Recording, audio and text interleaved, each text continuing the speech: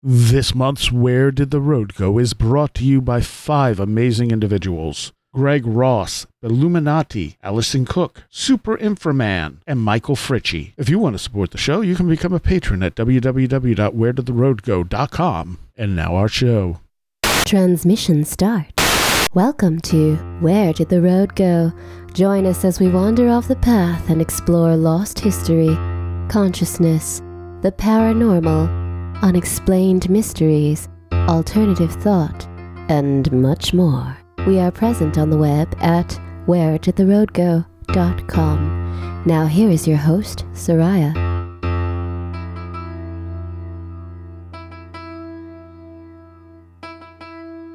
Welcome to this edition of Where Did the Road Go? I have back with me again this week the ungoogleable Michelangelo. Still here.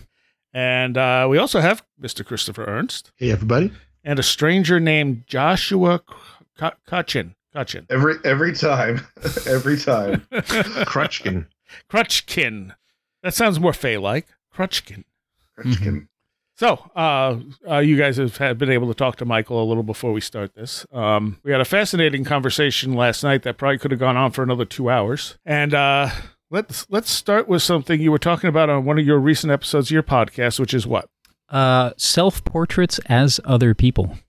And you're talking about the way we remember things. Right, the concept of anamnesia or anamnesis, the kind of remembering from a previous life or a previous experience, sort of things that are left behind in that previous chapter that then suddenly are remembered. Yeah. And I think specifically you were talking about altered states of consciousness. Yeah, especially in the ayahuasca state.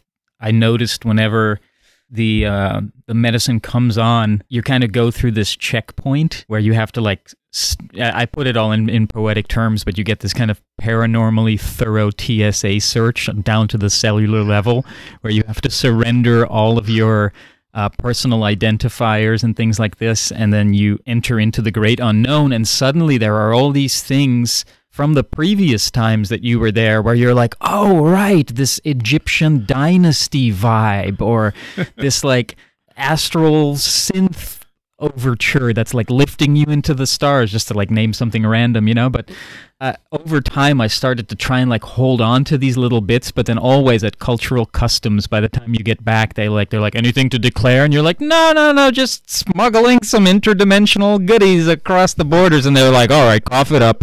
You can get these back next time, all right?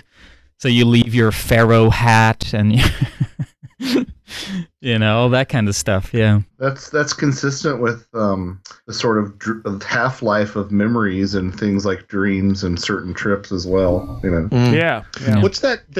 Isn't there a practice? And it would be among some Aboriginal tribe from the Australian area. I don't know the specific one, but I believe that it's when you have a specific dream. The tradition is that when you upon awaking, you draw it, or in this case, it's usually they draw something in the dirt or the sand, but you have to bring it back with you. So you have to make something in order to keep it with you.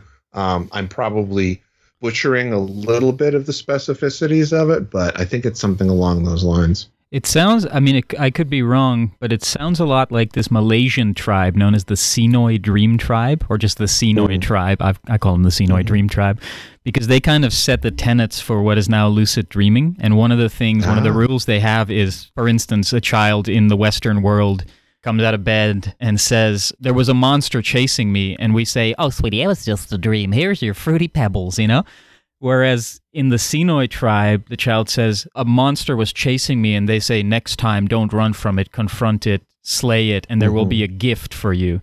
And they always share their dreams in the morning, and they're supposedly a peaceful tribe with very little mental illness. So it sounds similar to that kind of immediate integration. And in the psychedelic experience, even when there are things that I had to leave behind the borders, there's still a kind of like a muscle memory, or the body keeps the score kind of trip, where through making art and allowing the unconscious to take over, things will rise up, these ancient memories or distant memories that will rise up in the artwork, where there's a glimmer of remembering or of an amnesia, as it were. Yeah, that's always my favorite thing is whenever I find myself flying in a dream, my first thought is always, oh yeah, that's how you do this. It's never being amazed at the fact I'm flying. It's always this feeling that I'm returning to something that I know how to do. I have these very specific dreams about specific locations and places that appear again and again. But moreover, and I've noticed this more recently as I experience dreams being older now, that there will be moments in my everyday, whatever it is I'm doing during my job or something that's, very mundane, where something will spark a memory of that place. And I'll not only get the sort of picture of it in my mind, but I'll also get this the feeling, like, or a little bit of the feeling that I had in that dream. And it's interesting because there's nothing like specific sparking it, but they pop up every once in a while, and are triggered by something, but I can never figure out what it is because it's so subtle. I can totally relate to that also, because sometimes there's very trivial memories. Like there's one, for instance, it's my father and I were on vacation in like 1996, 97 in New Zealand. And there's a moment where we had to turn the rental car around, and we turned around in some like gravelly parking lot. And there's nothing that happened there, but maybe it was like a moment of coming into consciousness and like a mental snapshot being taken of like, oh, I'm alive in this moment doing a seemingly trivial thing. And there's so many moments like that where this trivial little glimmer of this non-specific memory comes up. Yeah, I like that. Oh, we were also talking about how all memories mean something, even though we block out so many of them because they're mundane. Right. Yeah, we were talking about, I don't know if you guys are familiar with Eric Wargo, who wrote a lot about precognitive dream work and things like that. And he mentions, like exactly like you're saying, these moments from a dream that have some correspondence throughout the day. And it's like, these are like, when we think of precognition or precognitive dreams, we think of like the big events, but what he's pointing out is it's really these little events. And so maybe like that, you slightly burning your lips on the coffee mug at work or something like that has like some relapse into some dream texture where like the time loop closes and the two worlds, the membrane between the worlds kind of pops for a moment and just lets a little air out from one side to the next. And I also don't believe there is such a thing as a trivial thought or a trivial memory, because if you're creative, you can use all the parts to kind of divine a whole, like you can use every little bit of it, because what is it? I mean, it's an unfinished creation that we live in. It's open-ended, no matter how you look at it. Yeah. But there's there's spare parts. This isn't an IKEA of ideas where we get spare screws left over at the end. But some of it's mundane sort of robot stuff, like Colin Wilson's idea of the robot self that, just takes care of everything. Once you learn to drive, you don't really have to think about driving anymore. The robot self takes care of it. Right. And so some of that stuff I feel like is just not even really us. It's not our main consciousness. It's just the stuff that's programmed in, that we've programmed in, or other stuff is programmed in. It's true, and it frees us up in a way. Like there's that saying, like, man is not a computer, but he will behave like one every chance he gets. Or man is not a machine, but he will behave like one any chance he gets. Yeah. And in a way, like, for instance, you've learned how to drive. You can just do it pretty much with your eyes closed. Please don't, especially if you're listening to this in the car right now. Like, this is not a truth or dare moment. Right. But those moments free us up for conscious introspection or introflection, like where the muscle memory takes over and it frees up the mind to drift and wander and contemplate more freely. So we're now joined also by Super Saxon Man. Super Saxon Man. Yeah, you're just going to have to take that one up with Matt. I know. Matt just got me cornered with it at this point, but that's all right. Yeah, glad to be here. Sorry it took me a little bit, but hopefully I can jump in and catch up fast. Well, we've only been going for about 10 minutes, so you're not too far perfect. off. Okay. Yeah. So we were just talking about memory and how all things are kind of important. It's also I think a lot of times people live very repetitive lives. So those memories just don't really get tracked down as important. Like the brain goes, that didn't matter. That's the same thing you do every day. So unless, you get into a car accident on the way to work or something, it just kind of gets lost. You don't make a marker for it. And I think that's when people say, oh, time feels like it goes faster as you get older. It's because you're having less novel experiences. And so you're not making those markers. Yeah, 100%. I think that's part of it. I've also heard the idea that I kind of think is interesting too, is that when you're younger, for example, when you're 5 or something, a summertime represents a significantly larger chunk of your life. Yeah. So it feels like it's longer in that sense too. I'm not sure which, but yeah, I mean, the old adage is true. It does seem like things get faster the older you get. But I mean, even that, I mean, as a child in the summer, you're doing a lot more novel things than you are during the school year. Yeah. Also true.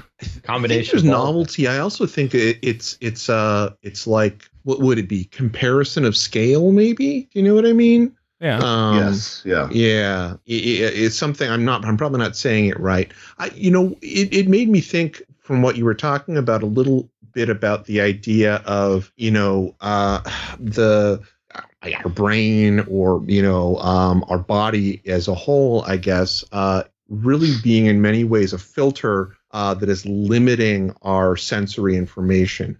And I think that, it's the way perhaps these, filters are changing. Like, I think they are changing. I mean, obviously, as we know, neurochemistry in the body changes, different cells every 7 years, on top of plenty of other things that I'm sure, somebody who knows biology or like Vuker would be able to talk more about. But that being that filter, I think that, there's something to be said about these feedback loops that we're having, and that we're really blocking out, or, we're choosing not to remember or retain a great deal of information because we just don't need it. It's part of the, even you could say the built-in survival mechanism that's part of the physiology of the human structure. Not to mention, we're outsourcing a lot of our cognitive faculties and memories to our devices. Like so often are we like taking notes on, so like in a way, taking a note of something is printing it out forever, like you no longer have to reference it because it's now stored somewhere and you can relearn it that way. And it like opens up more RAM or something in your brain. So in that sense, also the technology and the communicative technologies as well, because things move so much faster now, it might also seem that the literal automation of the world has sped things up. And I mean, that's kind of the idea of the technology as a means to transcend space and time. Like you have a car, so you can travel a longer distance in shorter time, or send a postal pigeon. Now that's faster than the telegram is faster than the postal pigeon, and the email is faster than the telegram, so everything becomes like so much speedier, and the day gets filled up so much faster that our lives just flash by. It also pushes novelty to the extreme, because now, like, back pre-internet, if something new, say, came up in music, it would take a while for it to proliferate out there. It might take years before other people started picking up on it and using it and incorporating it in different ways. But now, as soon as something new comes out, everyone else is incorporating it in. And then someone else comes out, and everyone else is incorporating it in. Mm-hmm. So it's like... This is why I think, Terrence McKenna might have been right. Time wave zero thing. Yeah. I mean, it's just there's just a constant novelty, infinite novelty, like Terrence said. Even though he pushed it back to 2012, 2016 was probably more accurate. It's well, judged against a few millennia, what's 4 years, right? Right, exactly. Yeah, and maybe it did get jump started at 2012. It's just like maybe we were expecting like. That's the moment when time goes down the drain and exponentially, like you get spit out into this time wave zero. But maybe that was just the starting point, and now we're still swirling. By 2016, we're dealing with all the hair clot and soap scum in the drain, and now we're trying to clear up that mess. in the after hours of Time Wave Zero. Anything the other Terrence McKenna wants to say? I think I've been out-Terrenced. I don't think I can contribute. All right, fine. I mean, there is something to be said about this sort of degree of novelty that we're dealing with, and I don't entirely discount the possibility that we're experiencing time differently. This is sort of the sort of thing that happens at the end of Empire.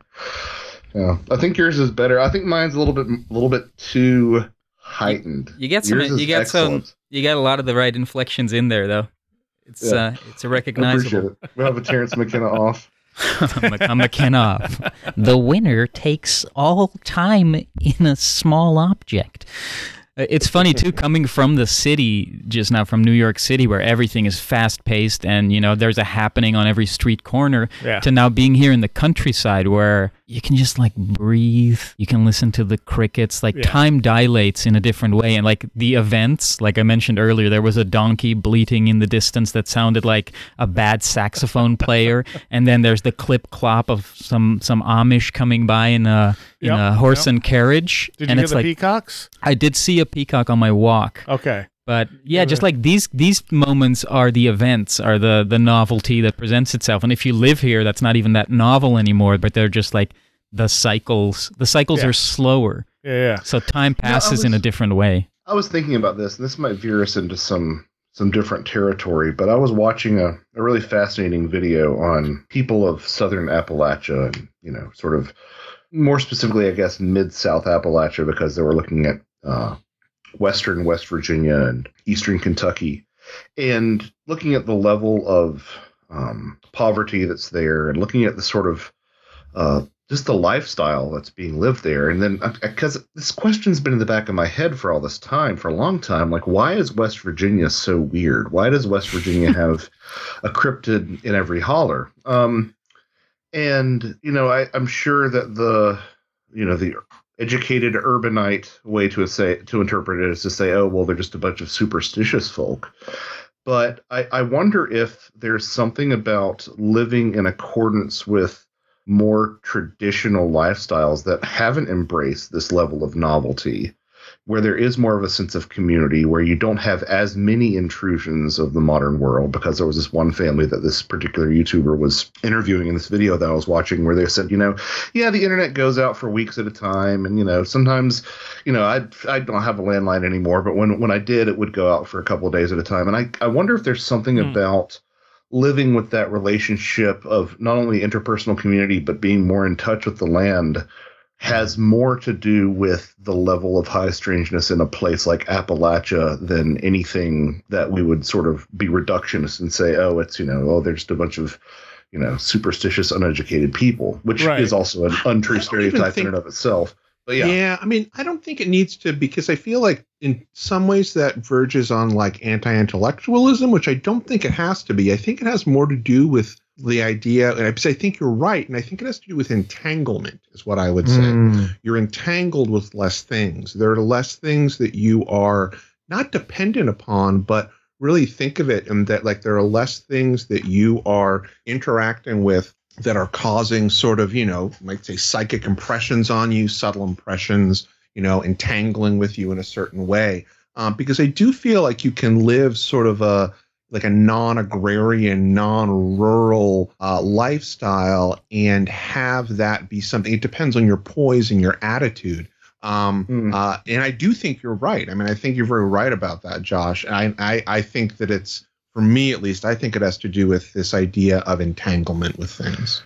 I suspect that. I think so. Let's be real. It's probably a variety of factors, right? And something that I've wondered for a while is whether or not the level of electromagnetism that's around us has something to do with it as well. I mean, I mean, I remember in one of her books on the gin, Rosemary Ellen Guiley suggested that one of the best ways to keep the gin at bay was to just sleep with the TV on, and and so when I've had some sort of spooky moments in my life, I'll do that, and it tends to kind of calm everything down. I don't know if that's me or if that's the phenomenon, but I do wonder if there's something to that as well. It is probably a confluence of factors. It is probably a confluence. You're right. If I can respond to Two separate points. Sorry. I was going to throw this out here real quick, kind of adding on to both what Chris and Josh were saying. When I was doing ethnobotany in Japan, we would take these really simple questionnaires around to different people in the countryside and in the cities, and it would be like, name plants to have medicinal properties, name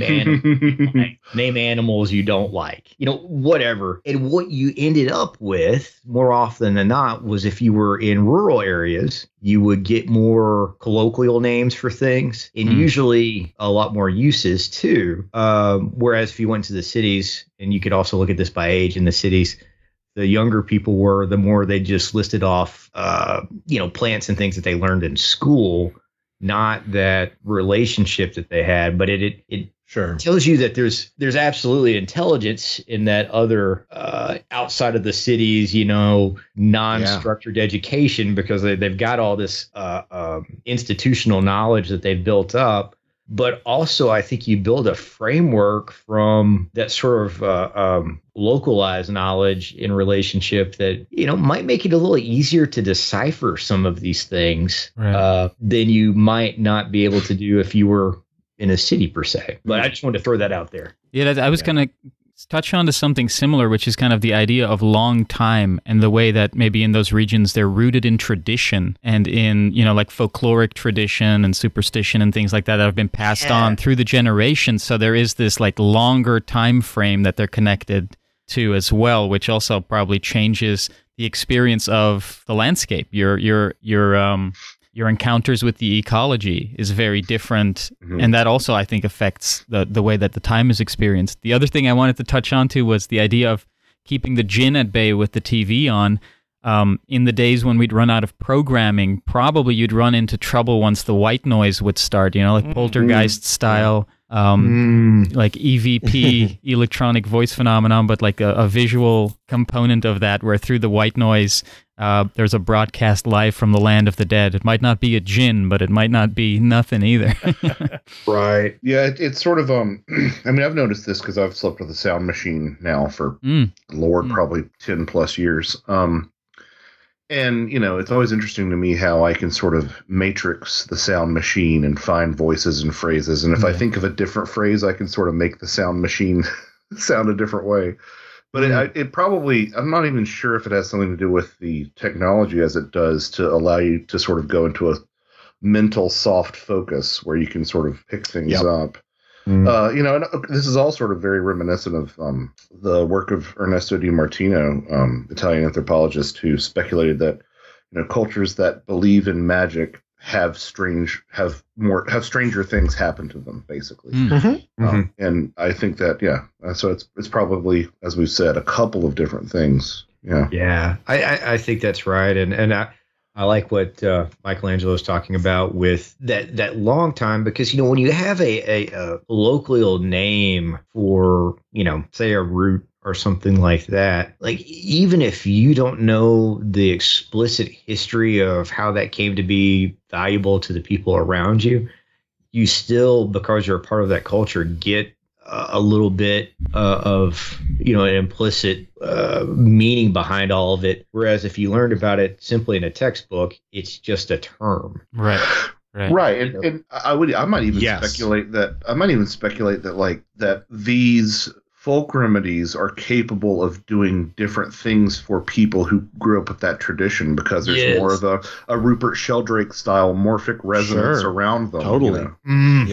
I spent the last 2 years almost 2 years living in the Mexican jungle, where I'd encounter lots of, plants and mostly animals and insects that I'd never seen before. And rather than figuring out what they're called, we would just name them as we saw fit. It's just like another layer of colonialism. And then oftentimes I would come up with a description and put it in the search engine and try to figure out what it was, so that I have like some idea beyond watching its behavior of like what's already established. Like, is this one poisonous? Should I be playing with this centipede? This sort of thing. And then you start to learn, there's sometimes the names that I would pick for it would actually be what they were named already in the English language, at least. Nice. A woolly caterpillar. Oh yeah, that's called a woolly caterpillar. And then you find out like, oh, that is the earlier form of a leopard moth or something, or these little, like you're sitting in this outdoor toilet and you start noticing these little pumpkin seeds moving across the ground with this little finger coming out of them, pulling them around, and you're like, what the heck is that? And you describe it and you look it up and it's like, that is the pupa of a particular kind of moth. And then it's like, okay, that's a better deal. And then you look further and it's like, oh, it has a Latin name too. And it almost feels like that was the name used to invoke these things into existence. The first name, they all sound like Harry Potter spells or something, Morphos Menelaus. That'll bring out the Morphos, the blue. I like what you alluded to though about the name sort of bringing it into existence, because I was subbing with a band probably about a year ago now, and subbing for their bass player, and he was suffering some sort of ailment that the doctors just couldn't figure out, where he was having these body pains and they were taking spinal taps, and it was a terrifying moment because I obviously felt for the guy, but it's one of those things where we like to think that we have everything cataloged, but like even things that we have a sense for, like,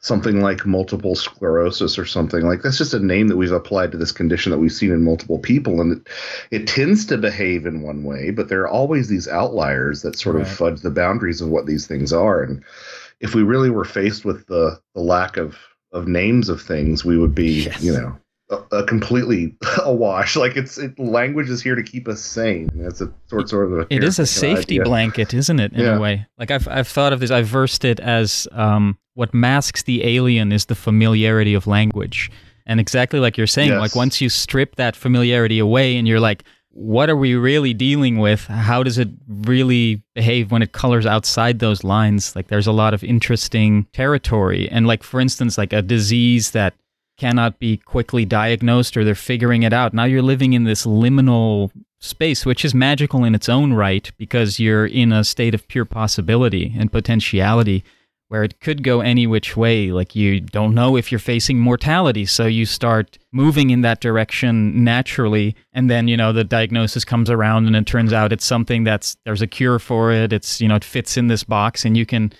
return to your baseline state, but you've gone through the motions of facing these possible realms, Yeah, this brings up something, and sorry, I'll step back and let other people jump in the conversation, but speaking English as a second language, I know you've been here for a while, but did you notice any personality shifts as you became more fluent with a different language? Because I've talked to a couple of my friends who originally spoke Spanish growing up who have become fluent in English, and they said that they noticed that there's something different about themselves when they're sort of immersed in this other idiom. 100%. I've thought about it a lot, obviously. Like growing up in the Netherlands, Dutch is my first language, and it was taught to me through my environment, through my parents, through education. It's like this kind of biological molecular telepathy or something, That's like the first way that we learn a language.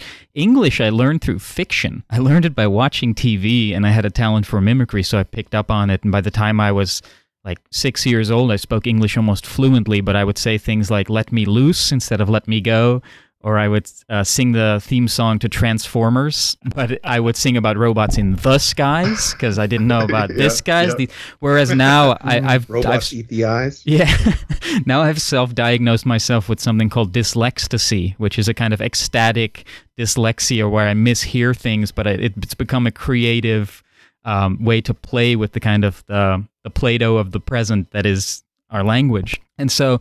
At some point, I feel like there was this incubation period of my English self fueled by fiction that was more of a spirit language because it's fueled by fiction. It's unlimited. It's the like Wile E. Coyote universe is part of that. Like animations, TV, anything that happened beyond the screen was kind of this unlimited spirit realm. It's the closest place that our secular civilization, our secular society has to a spirit world, is what's broadcast on the other side of the screen.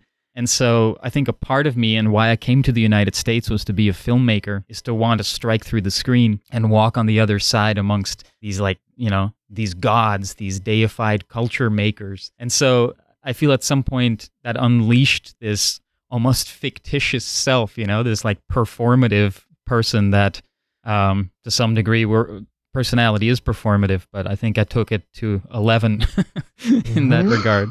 And there's a malleability in being able to switch between languages and counter-reference them, because the Dutch language is very much akin to Old English. So there are these like comparative etymological root points where it's easier to like deconstruct a language and then reconstruct, which I think is why I'm playful with the word. Yeah. Interesting.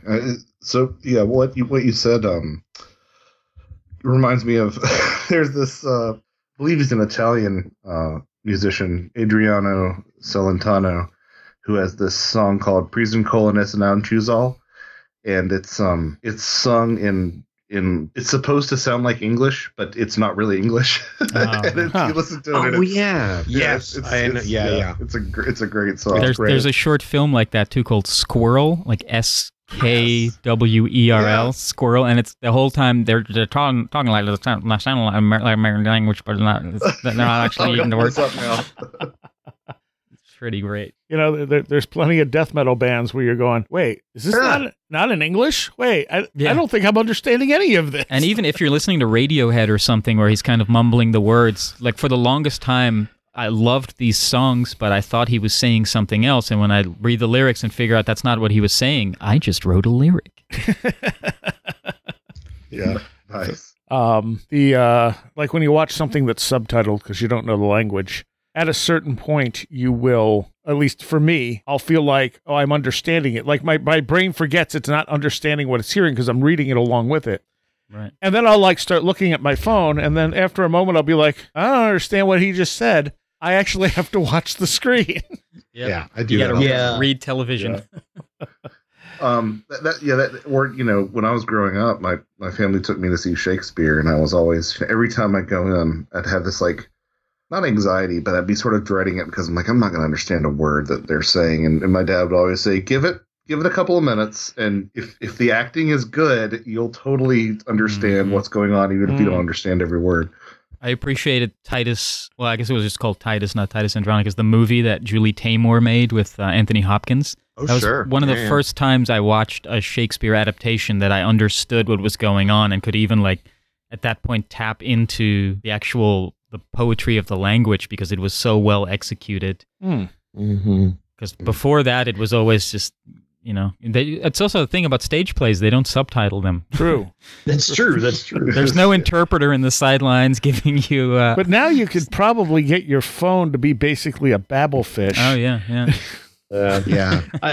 I've got some friends that read, books that way from other countries where they just do the, visual translate over their whatever it is. Oh, yeah. And I forget that you can even do that. There's probably some things lost in translation as well. Oh, sure. But that's going to happen even if a human does it. Yeah, true. Which is also where the fun happens a lot of times, when you there's like a homonym or something and you happen to catch the wrong one and that just changes the whole context of the thing. Right. And I mean, Ich bin ein Berliner. Yeah. Yeah, exactly. I am a donut. It's one thing when you're translating languages that all have the same root language, like Latin, versus when you move to, like, say, Asiatic languages, which have completely different structures, and then you're translating them into other languages. Which is the whole thing about, something being made in China, and they translate the Chinese to English, and you're reading it going, well, this was clearly made in China, because they're not doing any controls. I love that. That's one of my favorite things. There's it's called like English.com or something like that. Like that. Some of the funniest stuff. There was an episode of News Radio back in the day where Jimmy James, the head of the radio station, put out a book and it flopped. But then it got translated into Japanese and it did great. So his idea was, let's translate the Japanese version back into English. And he gets it and he's doing a reading and it's just ridiculous. And it's like, oh my God, I think this is one of the funniest episodes ever. Yeah, it's like the Monty Python joke that they used to kill the Germans and then the Germans try to reverse engineer it. That's right. But they don't have the delivery for it. There's another great example of Joe Rogan at his finest. Yeah, right. Yes. I was thinking the same thing. It's like, wow, he had hair and he was like a Tony Danza at the time. Kind still. of, yeah. When Rogan was a Danza. I mean, Stephen Root and Stephen Root, Dave Foley and some of the some people whose names I don't know, but I see. Yeah, that's right. Phil Hartman was in there. Yeah. Another thing I was thinking. I wonder if any of you have ever seen the movie Genghis Blues. I have. Yeah. No. So it's about Paul Pena, who was a blind blues musician living in San Francisco. He was famous because he had written this song, Jet Airliner, for Jefferson's Starship, I think. Okay. And Leaving on a jet plane. Yeah. That's it. Leaving on a jet plane. Yeah. And so he was kind of famous for that, but he was living in obscurity. He's a blind guy. He's listening to the radio, and one day he hears throat singing from Tula Tuva in a little Mongolian country. Yeah. That even Genghis Khan saw it as their own little sovereign little nation. And he was so taken in by this that he wanted to learn more, and he started learning to throat sing, and he wanted to join their competition in Tula Tuva. But to write them a letter, like he couldn't write in Tuvan, so he went to the library and he could only find it translated. He had to translate from Tuvan to Russian to English in Braille. Yeah. And he did it. Wow. And then he ended up going to their country and joining in their competition. And it's like, that movie is a triumph of the human spirit, man. Yeah. It's really moving. Yeah. The effort he went through. And throat singing has now caught on big time in metal music over that's the last cool. few years. It's the Who, right? The Who is the big one right now. Before that, it was big one, Tenger yeah. Cavalry. Not the WHO, the HU. HU, yeah. They're the big ones right now because the main guy from Tenger Cavalry is gone. Wow. But they were the ones. They were from Mongolia and came here, and I think he was the only original member that came here, and then he built a band. In fact, they're one of my friend's favorite bands, and he ended up playing with them. He ended up being the bass player and playing Carnegie Hall with them. Wow. That's very cool. I could It see was how it was that a feels. jet airliner for Steve Miller Band that Paul Pena, and I only know that because the dude was born I have a lot of family in Cape Cod, Massachusetts, and he was born there. He was from there, and so I knew that I wanted to get it right for him because I knew it was a wrong song that I attributed to them. And the thing too about translating and stuff is that it is so hard to always get the right context. So when you're looking at really ancient cultures, I mean, you take something like the Bible, how many times has that been translated, retranslated, re-edited? Right. So it's like we have no idea what the original really said or what the real meaning behind some of this stuff was because it's been through the grinder, really. Yeah, it's when you think of the way cancel culture nowadays, when we look back at a movie from the 70s and we're like, you can't do that anymore. Mm-hmm. That was wrong. And you're it's the same thing. Every time the Bible or some old text gets translated, it gets updated to the modern cultural mindset. Yep. And it's like a game of telephone where then by the end of it, we're dealing with something completely different. Yeah. Which is unfortunate. That's why it's interesting if you look back, because I mean, some of the stuff that was found very recently, and I'm not talking about the Dead Sea Scrolls, but the Nag Hammadi Library. I mean, that was in the 50s, I think, right? And I want to say there's been stuff more recently too. Even more recent, yeah. And so a lot of King James and all that stuff, basically the Bibles that people were working on, or working from since, for the past several hundred years, And the gospel. Yeah, sorry. Yeah, I was just going to say, are really, have gone through quite the game of telephone. Well, the Gospel of Judas was, something that I always found fascinating, and the Apocrypha. I will never forget the first time I was in an Episcopal church, and I'm like, there's extras? Where did this come from? There's something in here called Bell and the Dragon? This is kind of awesome. Yeah. What's the one the Book of Enoch that they tried to wipe out and they ended up finding three different copies, Mm. Yeah. So it's interesting how much these things change and how that subtleness of language can cause issues too. What's the Hitchhiker's Guide joke where they utter a phrase and it somehow ends up on another planet, and that phrase means we declare war or something, and the aliens fly all the way here, but they're really the size of a fly, and they're immediately eaten by a dog, and that was the end of the invasion. Yeah, I think I brought this guy up on the show before, but yeah, I'm a big fan of Dan McClellan. No relationship to Mike Clellan, Dan McClellan. Right. But he's a biblical scholar and really gets into like cultural context as best he can, and the original words used, and like the differences between meanings to just give you better context. Yeah.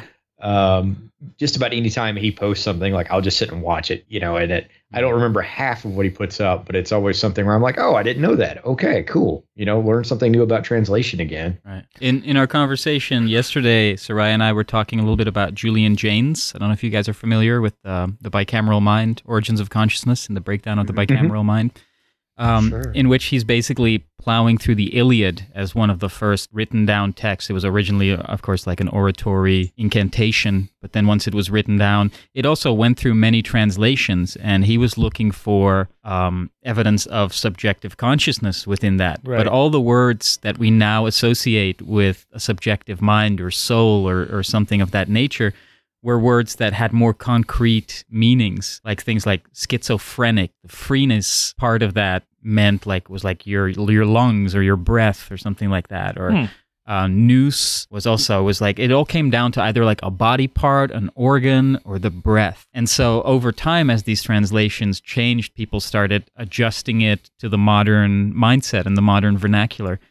So it's another example of how kind of history gets falsified through these filters of translation. And that's another thing. I mean, depending on how you view the world affects your language, your relationship with other people. And we do not view the world the same way they did 2,000 years ago or 6,000 years ago. Right. And it may be physical differences that may cause that. There may be, like the idea of the Great Year, where there could be another factor in that raises and lowers our consciousness over a 20,000 year period. What is it, the Great Year? The Great Year, or the Yuga cycle. So it's a cyclic idea. What's because there's two versions of the Yuga cycle. Chris probably knows this better. This is like a Hindu Yuga? There's I'm sorry, what's that? I was just asking if this is like the Hindu cycles, like the Kali Yuga. Yep. All that. Yep. Okay. Right. Which is, many people think that actually has to do with Kali, the goddess Kali, and it doesn't. It has nothing to do with the goddess Kali. It has to do with a demon named Kali. Really? Aren't they the same? Which is, no, very different. Really? Yeah. No, Kali, the goddess of death, is a very different thing. And the demon Kali, because death is not seen as something that's bad. Yeah. It's this is a demon named Kali, which is this sort of, wanton destruction.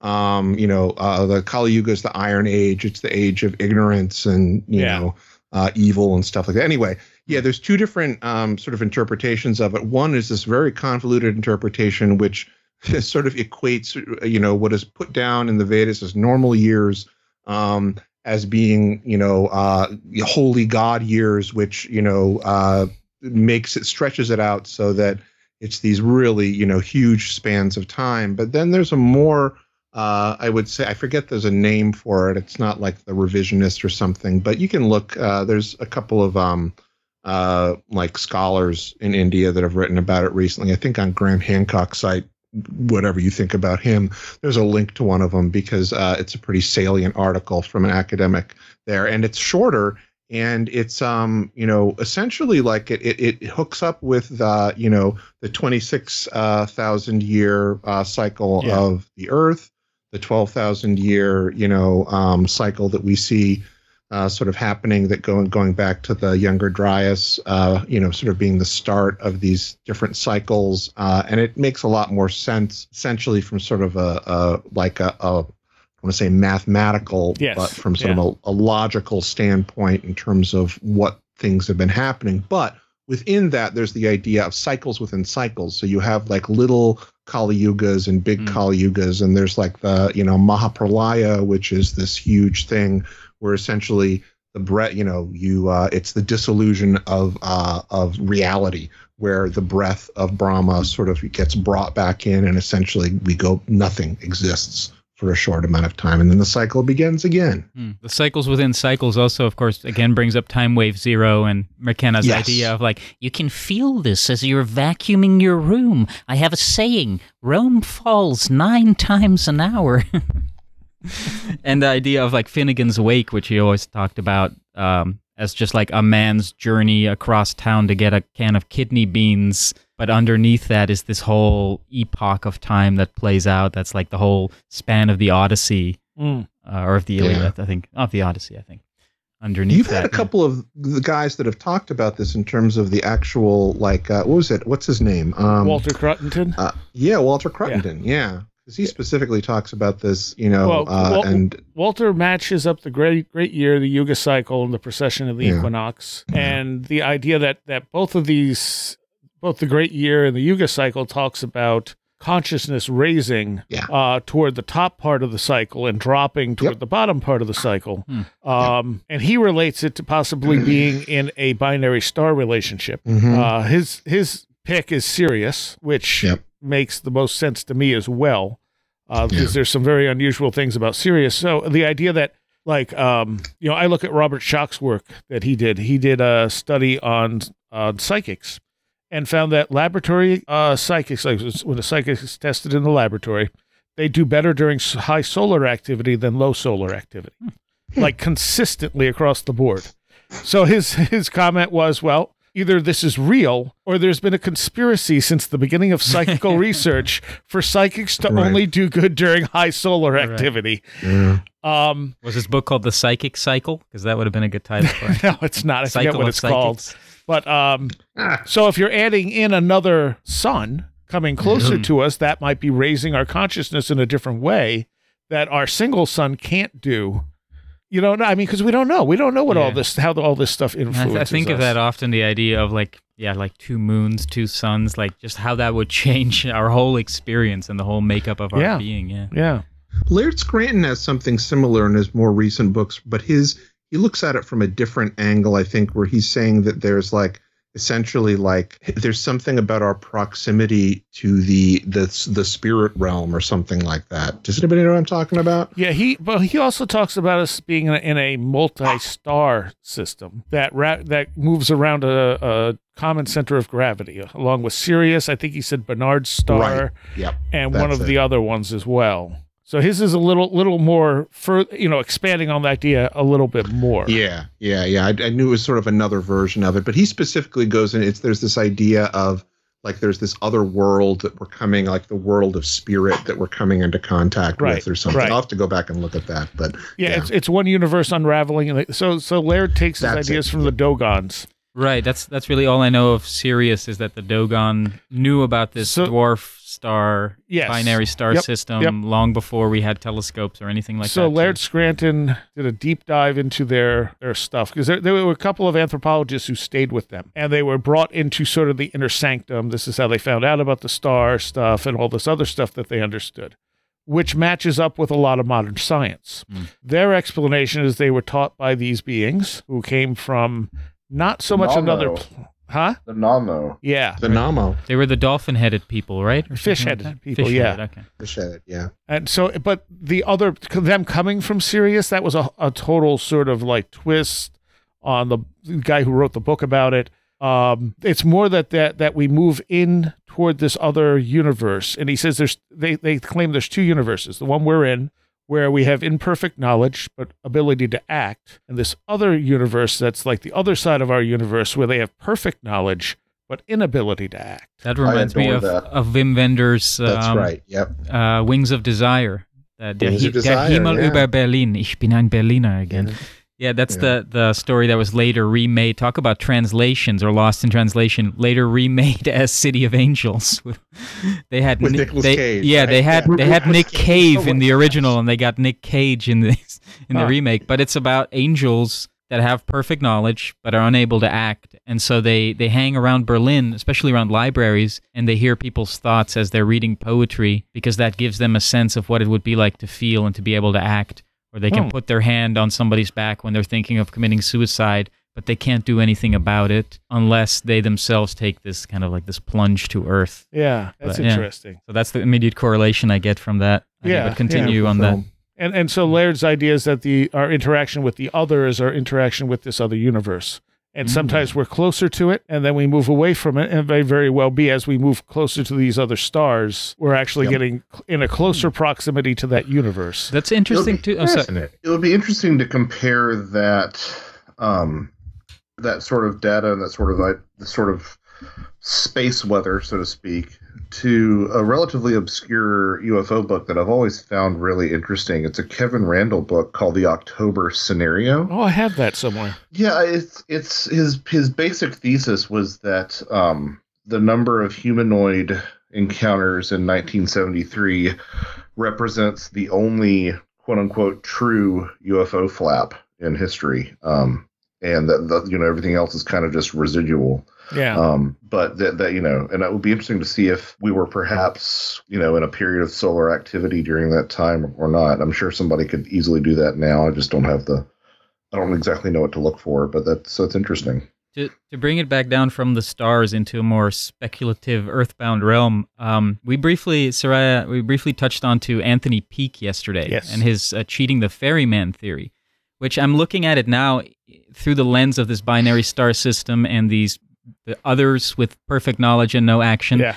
So he has this notion basically of death as a scientific impossibility. So for instance, take the metaphor of a black hole. And if you were to pass through the black hole, past the event horizon to the outside world, it would look like you're lingering at the ledge. Yep. But you yourself are actually traveling through it. Well, with death, it's different because you watch the person go through the black hole, but for their subjective experience, they're still in life because they're now going through this life review that is this sort of immersive, simulated experience, which is kind of like what we're in right now. Right. But the twist on it is that the part of you that has lived your life already, the perfect being with perfect knowledge, is what he calls the daemon, is kind of in this parallel universe where as you, the Eidolon, Joe Schmo going about his day, is going about his day, going through life again through this eternal cycle that I call a reincantation, to give a kind of play on reincarnation, where it's life is a cover song with the themes played at slight variations. But now, for instance, you come upon this cataclysmic moment in your life, and your daemon, the perfect self that has no way to act, but can confide in you through synchronicity, through déjà vu, through these moments of intuition, basically piercing through the membrane and whispering to you, can kind of change the variation on the chords that you're playing in your life to take a different route. And so you get these kind of like cycles upon cycles, life after life after life. Yeah. So I was thinking of that now in the sense of the daemon and the Eidolon dyad as binary stars. In that sense, there's the one star, the little star echoing it. We started this program with echoes. And here we are again.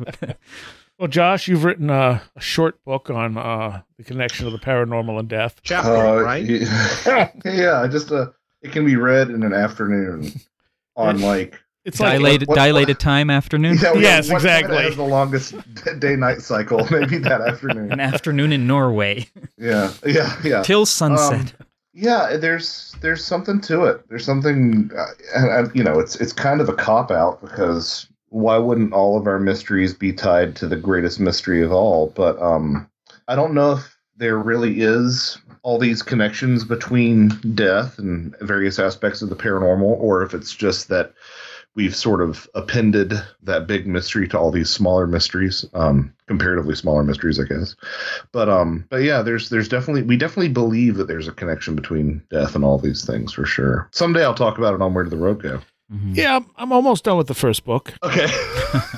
Yeah, it takes a minute. Well, I like the idea of these two, let's say, parabolas, these two lines of life and death that are intersecting. And I think at the intersection is where the parable happens, which is in life is death's dream kingdom dressed up in forms. And so it's like this reflection where we get to symbolically experience the death realm, but there is really no separation in that sense. I mean, it's a very rudimentary thesis. Yeah, I kind of feel like we're already there, but I do like the video game analogy. I mean, your true self is the one playing the video game. Your character in the video game is your incarnation here. Right. So, like, when the character in the game dies, it doesn't affect you. You're still you. You can go back. You can just go to your last save point and continue on. but there's no like that character only knows what it's experiencing. It doesn't know what you're experiencing, but you're controlling it. So you're giving it that suggestion, go this way. You know, I learned from last time, don't do that. That kills you, you know? Right. But you're not any different whether that character's alive or dead. But what about the controller beyond you? Well, that's it. How far does it go? And the controller beyond you, and the controller beyond you. Yeah, exactly. Yeah, I mean, as a metaphor, right? I mean, I've voiced my problems with simulation theory as a literal idea before, but as a metaphor, yeah, I think it's highly parsimonious. What are your objections?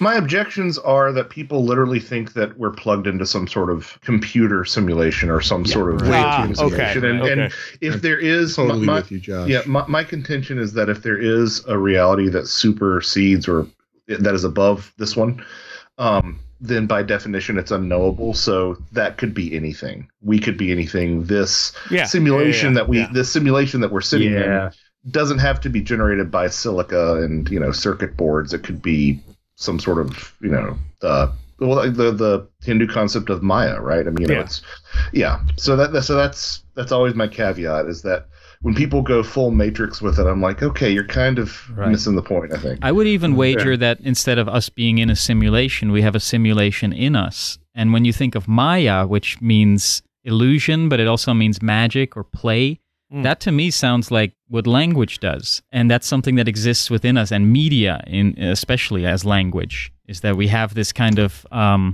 mind as media through which we experience the world, but that is not, it's the map and not the territory.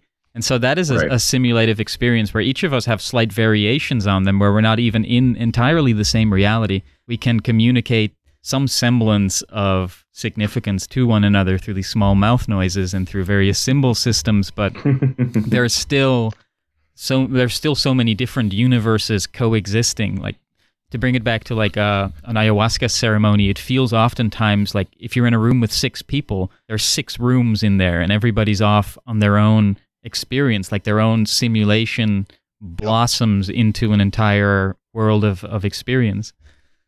I think it's really important that you brought up those different definitions for the term Maya, because I think it gets misunderstood a lot. And I think that the real, the core of it is this idea of play, and that, I've heard it described as, it's infinite, the infinite everything that is creation this is its play. Like, and even saying it is a wrong way of like trying to describe.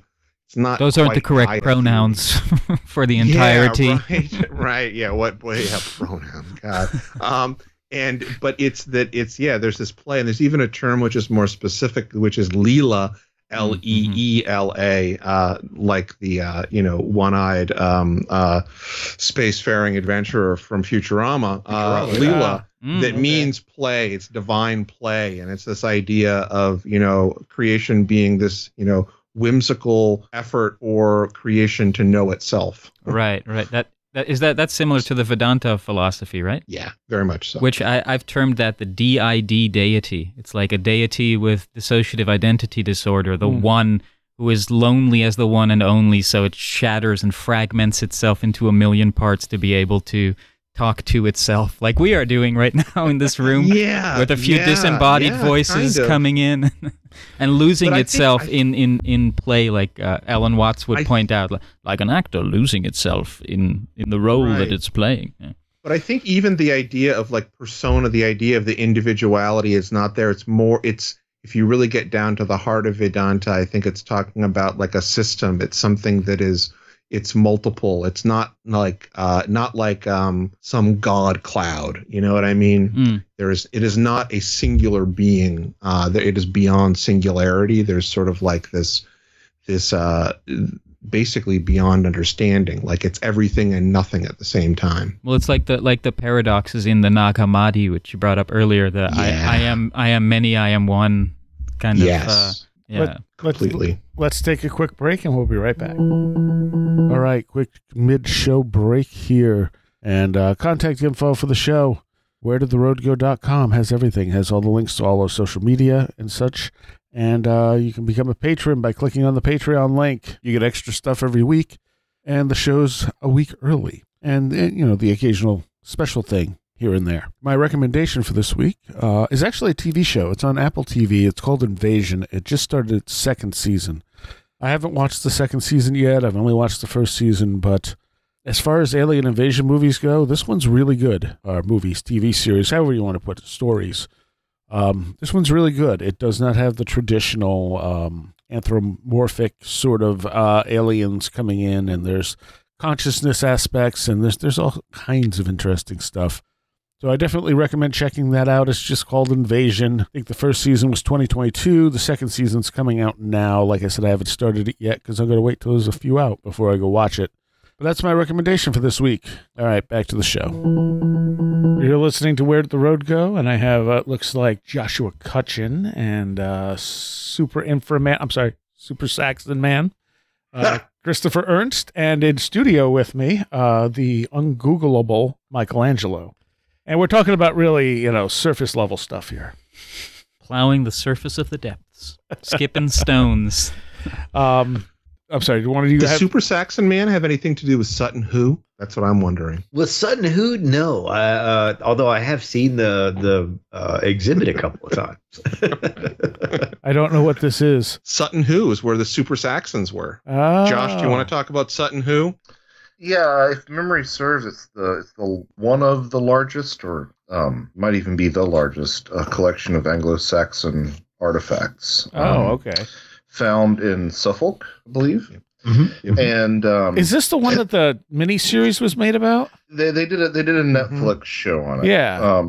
And the Netflix show didn't really talk I haven't seen it, but from what I've heard of it, doesn't really talk about. It's not a Netflix show or it was a major release. Either way, from what I've heard, the show didn't really address the fact that they sort of got a suspicion that there might be artifacts there because there were like ghost horses and things like that. Yeah, they did suggest some paranormal stuff, though, and that she had a feeling that there were things there, but they wouldn't investigate it. And finally, this one archaeologist came out and did the dig and found stuff, and then they basically blackballed him and took credit for finding it. And as Josh pointed out, it's very near Rendlesham. It's like 4 miles from Rendlesham. Really? Oh, it's really that close? I had no idea. Well, I mean, Suffolk's kind of weird to begin with, from what I understand. And, you're dealing with England, so there's not a lot of real estate to begin with. But yeah, I found that really interesting that and Rendlesham is sort of a weird place anyway. It's not just the Rendlesham forest incident with the UFO that, may or may not be as truthfully presented as it has been. Yeah. But also, there's a story of I believe it was the Ralph of Coggeshall Chronicon Anglicanum story about them catching basically a Bigfoot in their nets while fishing. Comes from there, and there are stories of ghost women and sort of the devil dogs that are associated with the Fey folk, all from Rendlesham Forest. And yes, Sutton Hoo I think is like about 4 miles away, if memory serves. Yeah, and Sutton Hoo goes back it's like 5,000 years old. They have found artifacts that people have been doing stuff since very far back in that area. I believe there is like a entire ship buried there somewhere. Yes. Yeah. There's a couple of cemeteries. Yeah, there's a couple of cemeteries, and if I'm remembering right, is the ship the one that they keep under like mist because if it dries out, it'll disintegrate? Or I may be conflating two things there, but I've seen the boat too. But yeah, it's an interesting place. The Dig was the name of the series, and it was on Netflix. Okay. I thought it was pretty good, actually. Lots of cool burial mounds there. Yeah, I'm sorry. Sutton Hoo is, of course, you're dealing with the borders of Rendlesham Forest, but it looks like if you just plot a straight line between the 2 points on Google Maps, it's like 3.69 miles. Oh my gosh. Yeah. Which I obviously find interesting for paranormal death related reasons. But yeah. Yeah, the whole sort of supernatural undercurrent of the Sutton Hoo excavation speaks to the fact that these things, no matter how much we wish to deny their existence, play a very important and very heavy hand, sometimes I would argue, in a lot of our advancements. It's not just, Carrie Mullis seeing talking raccoons and discovering DNA sequencing under the influence of LSD. It even creeps into the humanities, I guess. Yeah. Yeah. Okay.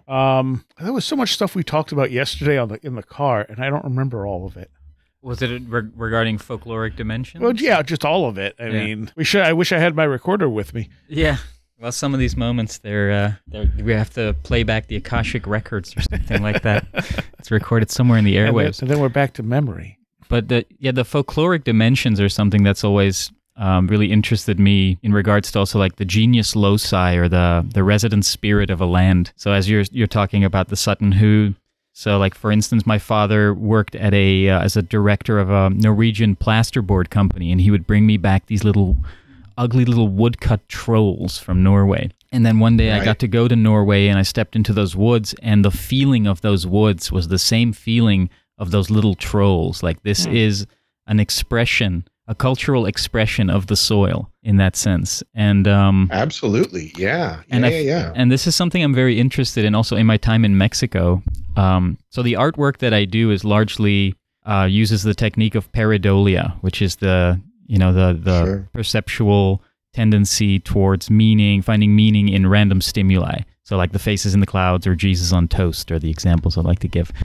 And so I would start to encounter beings in kind of the elemental interface of the environment in the jungle or in the stones that were used to build the walls in the place where I lived. And the aesthetic of these, and also as they came through in my art, I found later on were very akin to, for instance, the idea of the Alushas or the Cheneques. Alushas is more the Mayan lore. Cheneques are more the Aztec lore of these kind of gnomes or goblins, or similar to what in Spanish would be the duende, these kind of like gnomes, these like mischievous protecting beings. I know that either the Cheneque or the Alushas are also considered like golems. Like they would build a little clay figurine, and then if they would come back and it's gone, they know that it's now alive and it's protecting the place. But after 7 years, you gotta board up their hole where they live, or otherwise they turn evil, this kind of thing. Like the thing that protects you becomes a menace. So I find it really interesting to go different places and engage in different ways with the land and create with the land and get to know the various emanations or manifestations of the land's ambassadors, but through the lens of my own creation, and then find the similarities to the already mined cultural database of these kinds of things. Okay. Well, an idea that I've played with, and I'd be interested to get your take on it, Michelangelo, is that something I try to stress to friends who say things like, "Oh, it's just pareidolia." Like I understand that argument fully, and there's obviously we see that every day, but sometimes I wonder if pareidolia isn't a yes and sort of situation. In other words, yes, it is your mind sort of matrixing patterns that look like faces, but you also that might be the literal thing that inspired people to interact with an intelligence from beyond, and it might be the way that the intelligence from beyond actually interacts with us is through the creation of these I think things. it's exactly like I touched upon earlier, that suspension of disbelief moment, like we were talking about the undiagnosed disease that you're living with and you don't know quite the reality that you're facing with it. Like similarly, I think in the pareidolic reality, you're in the middle of the night, 3 a.m., you wake up, the pile of clothes is a man sitting over there. Right. In that moment where you're kind of, you're still surfacing from your dream world, and the dream world is kind of cusping over into the waking reality, you're entertaining for a moment the reality of that. So I think there's very much truth to what you're saying there, but also, and I just gave this presentation on this idea of pareidolia as a daemonic interface, and to give kind of the talking points on it, like the main takeaway is that, it's all in your head, it's just pareidolia. But here's the kicker. The faces in the clouds are not just projected into the clouds. The clouds are sensorially taken in, and in your brain they are processed with your own associations worked into them, then projection mapped back into the seemingly external world and glazed in a veneer of assumption so as to hide the fact from just how out there it is, showing you that reality isn't necessarily an objective thing, but it has been objectified by your subjectivity. And so the powerful reality for me is that I use the example of Don Quixote, the man from La Mancha, which funnily enough, La Mancha means the stain, and I do this practice called stain spotting, where I'll find like a street stain and then I'll outline the forms that I find in there. But this is what I call quixotification, because Don Quixote read so many books that he couldn't tell the difference between the reality and the reality of the literature he had taken in. And similarly, I feel like I've been inflicted by synesthesia, and I don't mean the cross-wiring of the senses, I mean C-I-N-E-sthesia, the cross-wiring of reality and cinema, the mind as media idea again. And so the Kino eye. The what? Are you familiar with Dziga Vertov's idea of the Kino eye? No, I'm not. Early Soviet cinema. No. Yeah, it's. Sorry to interrupt, but it really reminded me of that when you said that. Kino, the Kino eye. Oh, Kino. Yeah. The German word for cinema, Kino, for the theater. Yeah, so it's what pareidolia reveals to us is how the world that we consider to be external and consider to be objective is actually battered in our own associations. And battered is in double sense, battered as in batter and also as in assaulted by... And so the world is, in a sense, non-sensual or non-consensual, taken in by the senses, altered, and then assumed to be out there. So to say, it's just pareidolia, it's just in your head, well, it's all in your head in that sense. We're all in our heads, and we're thinking outside of our heads. So I find there's something very profound about something that can be considered inane, because Faces in the Clouds, it's a fun game as a child, But I think there are... practical magical implications to recognizing that, because the distinction that I make then too is, okay, so you saw Jesus on your toast. Now, if you acknowledge that this is processed first through the brain, then you can acknowledge that Jesus isn't actually on your toast. Otherwise, you're dealing with what I'd call pareidolatry, where you've now idolized the reality that you've perceived around you as real, rather than as acknowledging the wiggle room, the liminal space within that of your co-creation of this reality. Sure. Yeah, it just further underscores this false dichotomy that we have, internal versus external. And I don't really know what I'm basing this on, but I get the sense that that barrier is breaking down a bit, just in terms of the climate in the room, so to speak. And I don't really know what I have to base that on. Maybe it sort of goes to our conversation that we had earlier off the mic, guys, about, sort of consensus reality breaking down. But I think that is an important step to understanding a lot of these phenomena, to realize that these things can be, perhaps from your head, but not in your head. And that there is sort of a dialogue going on betwixt the two. Yep. And that's what's been hinted at with psi phenomena for forever. Right. Yeah, and just in general, I mean, if we're creating our own reality, that is part of that process right there. You're taking something in, you're interpreting it, and then you're putting it back out in reality. Exactly. And we're not just creating our own reality, we're co-creating it with everyone else. Right. Yeah. And so there is kind of this vying over the verity of the room, If there's and if you want to talk about the varieties of experience and manifestation, you got to remember too that if you're doing this, talking about the head, make sure your head's not up your own ass. that's called Ouroboros. Right, but I mean that seriously, and that you're going to have it's going to be if you're having that I guess the state of where you are and how you're sort of projecting yourself, or going through this process that you very well described, Michelangelo, is that it would be if your head's up your own ass and you're kind of you're looking at being destructive, or you're trying to manifest things that are negative, or you're not even thinking about manifesting things that are negative, but your outlook is in a way that sort of is infringing upon other people's right to thrive. It's going to create this sort of wide variety, because I just take one example: abductee experience being positive and negative. True. It also puts me in the mindset, and this sort of ties back into our earlier discussion about cycles. This this idea that Charles Fort put forth, this idea of dominance, that not dominance, but dominance with a T at the end. This idea that as we progress through different ages, things literally become true or untrue depending upon not only consensus reality, but, so in other words, it's not that magic was always true and just lurking in the background. For a while during the dominant of science or whatever, it actually becomes less true. And then as we progress out of that dominant and back into a dominant of witchcraft or something, which I believe was Fort's actual term, that it actually becomes more true than some of the other things that we've seen in science. And, maybe that's what we're seeing with the replicability crisis. I don't know. What is the replicability crisis?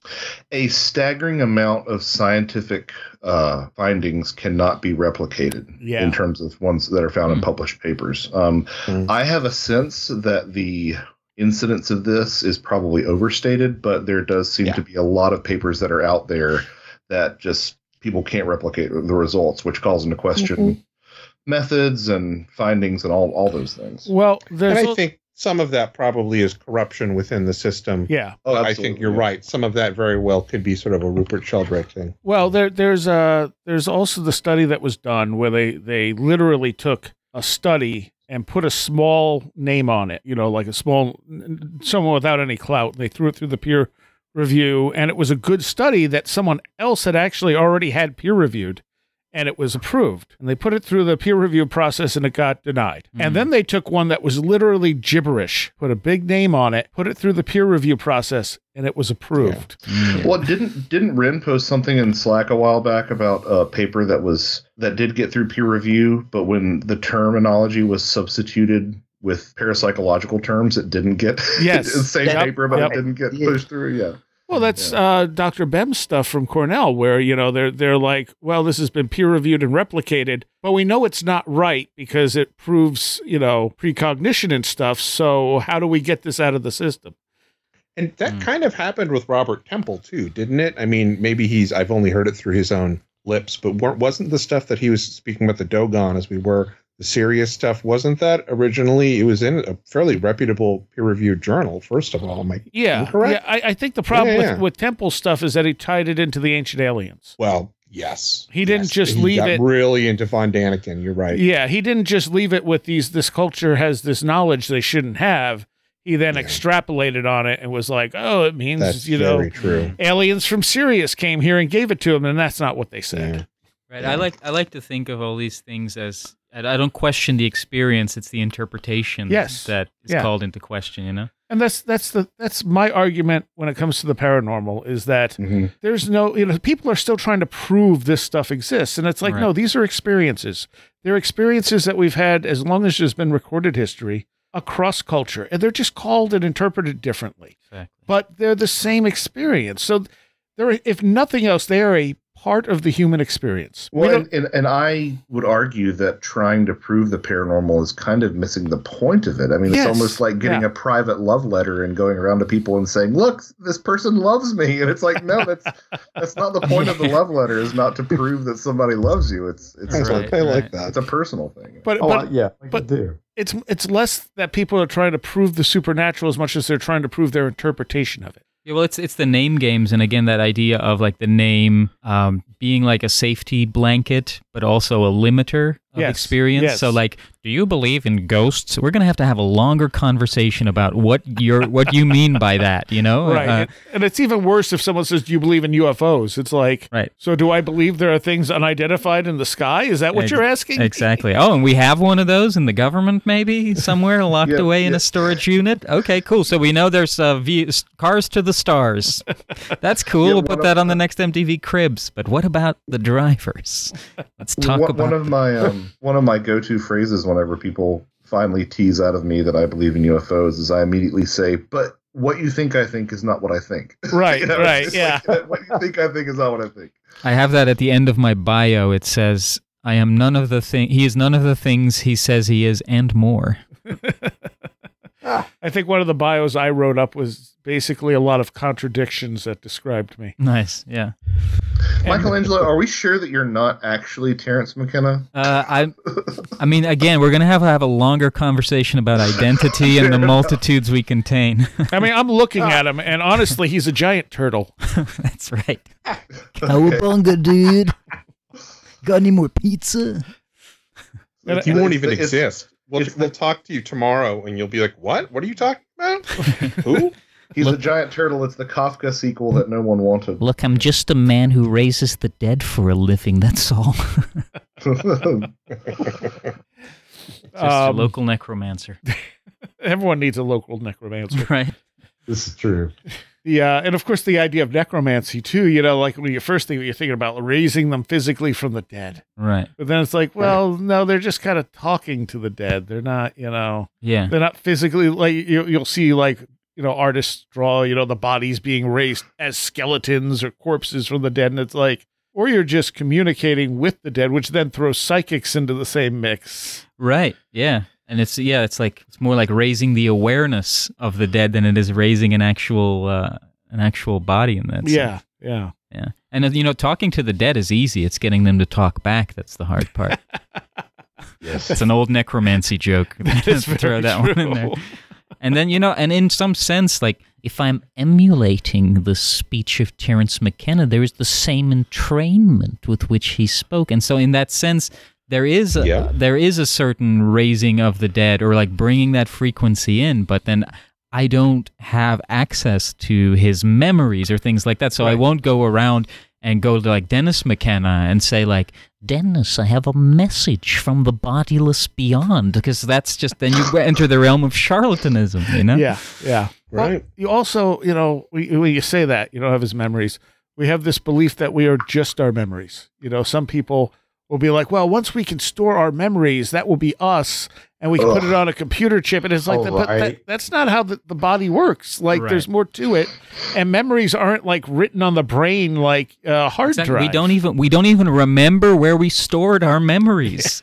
Exactly. Go get some metaphysics. And then my father has Alzheimer's, and he always told me, he's like, if you have some money, like, invested in experience, because they can't take that away from you. Well, it turns out that your memory palace can deteriorate. And then the question becomes like, so where do the memories get stored? Do they get stored in the cloud, or is it dispersed throughout? Like in the cheating the ferryman idea, we kind of like, we're dispersed almost like frames in a zoetrope throughout time. So we're always in these moments at the intersection of these coordinates of our actuation, these space-time coordinates. So we are always in this conversation in this particular space and time.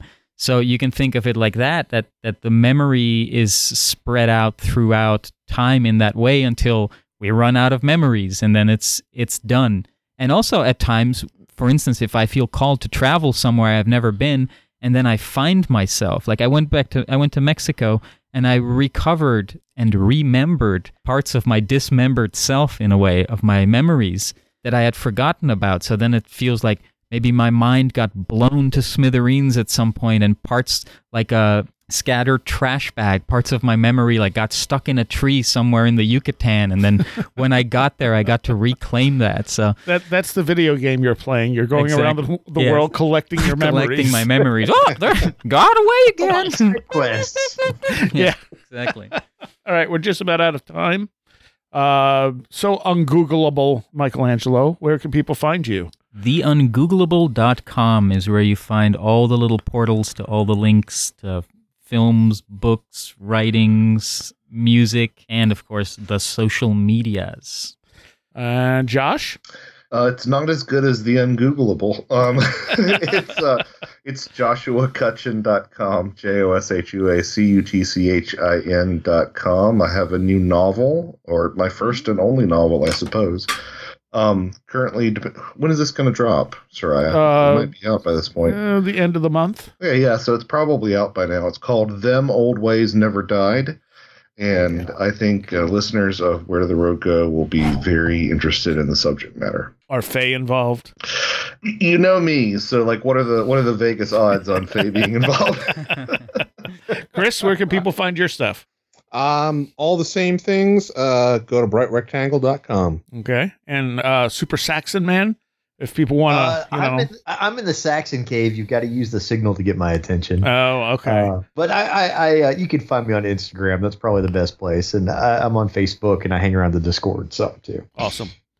All right. Thank you all. Thank you. Thank you. Absolutely. I want to take a moment here to thank all of my Patreons. Without you, this show would not be possible. And I want to give a special shout out to those of you pledging $10 or more. Greg Ross, Billuminati, Leanne Cherry, Matt in Delaware, Allison Cook, Super Inframan, Tim, Matthew Sproul, Andrew Nichols, Christine, a blue second-gen MR2 drifting around a Japanese mountain, Patricia Giaquinta, Alex Whitcomb, American Rambler, Andrew Maines, Ann Witowski, Barbara Fisher, Beverly Williamson, Big Boy Limina, Bright Rectangle, Charles Davis, Charles in Florida, Land of the Crazy and Communicable, Craig Cicernos, Craig Parmenter, Diane B., MTK, Eric Citron, Eric Todd, History and Coffee, J. Otto Bullitt, Jack Huntington, James Lindsay, Jim and Sophie, John Mattingly, John Bracken, Carla Mahoney, Kevin, CJ, Kevin Schreck, Cool Kitty, Kristen L., Laser Printer Jam, Lauren McLean, Linda, Linz Jackson K., MJ Armstrong, Mark Bowley, Mark Brady, Mr. Weird, Oli Andre Olar, Paul Jeffries, Philosopher of Mirrors, Wesley, Riker and Stark, Ron Dupre, Sam Sharon, Schmooples, Devourer of Mortal Souls, Seed Person 1, Stacy Sherwood, Tactical Therapist, Dellor Bell, Thunderboy, Tyler Glimstead, Varosh K., Vincent Trewell, Will Gebhard, Will Powell, Ren Collier, Annabelle Smith, Caroline Walker, TDT Skunkworks, A Crocodile, and Craig Sagastumi. Thank you all so very, very much. There is a Patreon segment to go along with this show that will be up later for Patreons. I want to thank some new Patreons, Janet Shaw Bins, Mark Bowley, and 36 Dingo. And if you want to become a patron, it's only $3 a month. And you can do so at wheredidtheroadgo.com by clicking on the big Patreon link. You can also find everything Where Did the Road Go related there. And if you're into heavy music, check out my music show. That's at thelastexit.org. All right, to take you out tonight, we're going to hear something from the Brothers of the Serpent and their band $50 Dynasty, off their Procession album. This is Our Immortality. See you next time.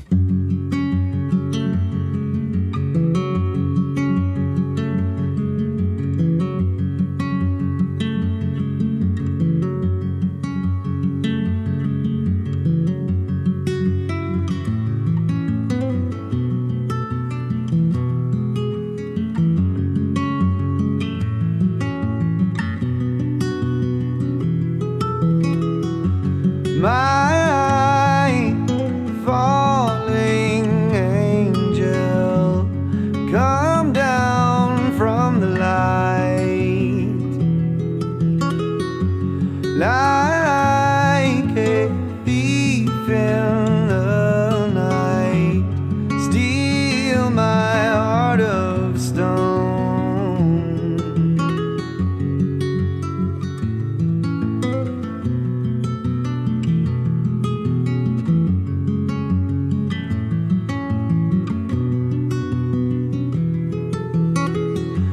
Time turns so slowly while I'm alone.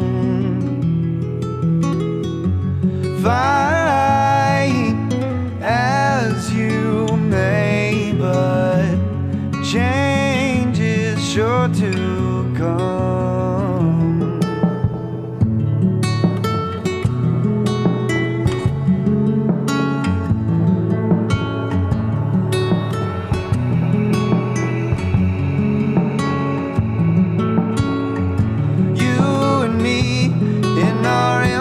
Mortality will rise up before the sun.